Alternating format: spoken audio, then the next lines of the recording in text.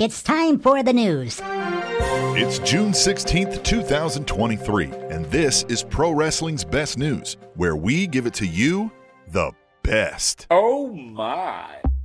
A recent ESPN interview with CM Punk is expected to be released sometime today, according to Fightful. The interview, which was recorded before the announcement of CM Punk's return to AEW tomorrow night, while monitored by AEW officials, is reportedly inflammatory in ways towards some AEW talent, most specifically Hangman Adam Page and The Elite. Various reports claim the comments made by Punk are not making the transition to his return to AEW any easier on the company from a talent relations perspective, and that AEW is having to perform damage control measures in response. You can read more on this story at ringsidenews.com.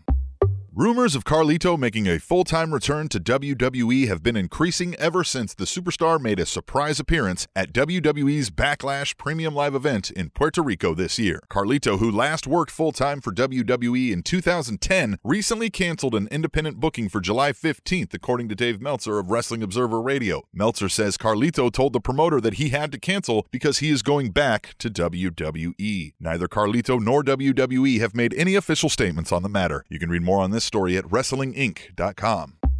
Impact Wrestling Knockouts champion Deonna Purrazzo took to Twitter this week to announce that she has now held the Knockouts title a collective 500 days between her 3 title reigns. Purrazzo first held the Impact Wrestling Knockouts title for 98 days in 2020, lost it for 1 month before winning it back and holding it for 343 consecutive days. Her current reign started at Impact Wrestling's Rebellion event when she defeated then-champion Jordynne Grace. Purrazzo is expected to defend her title against Trinity at Slammiversary on July 15th. You can read more on this story at eWrestlingNews.com.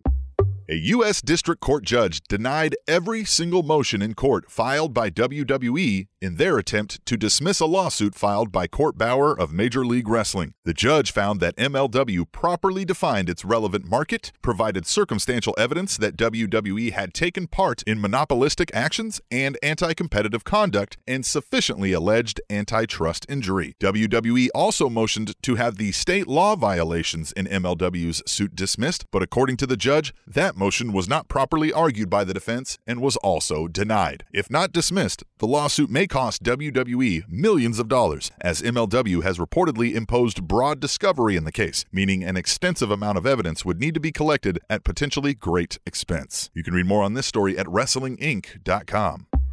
That's Pro Wrestling's Best News for today. Please subscribe to the Spanish Announce Table at SpanishAnnounceTable.net to get daily content like this news, podcasts, match reviews and suggestions, and more delivered right to your inbox.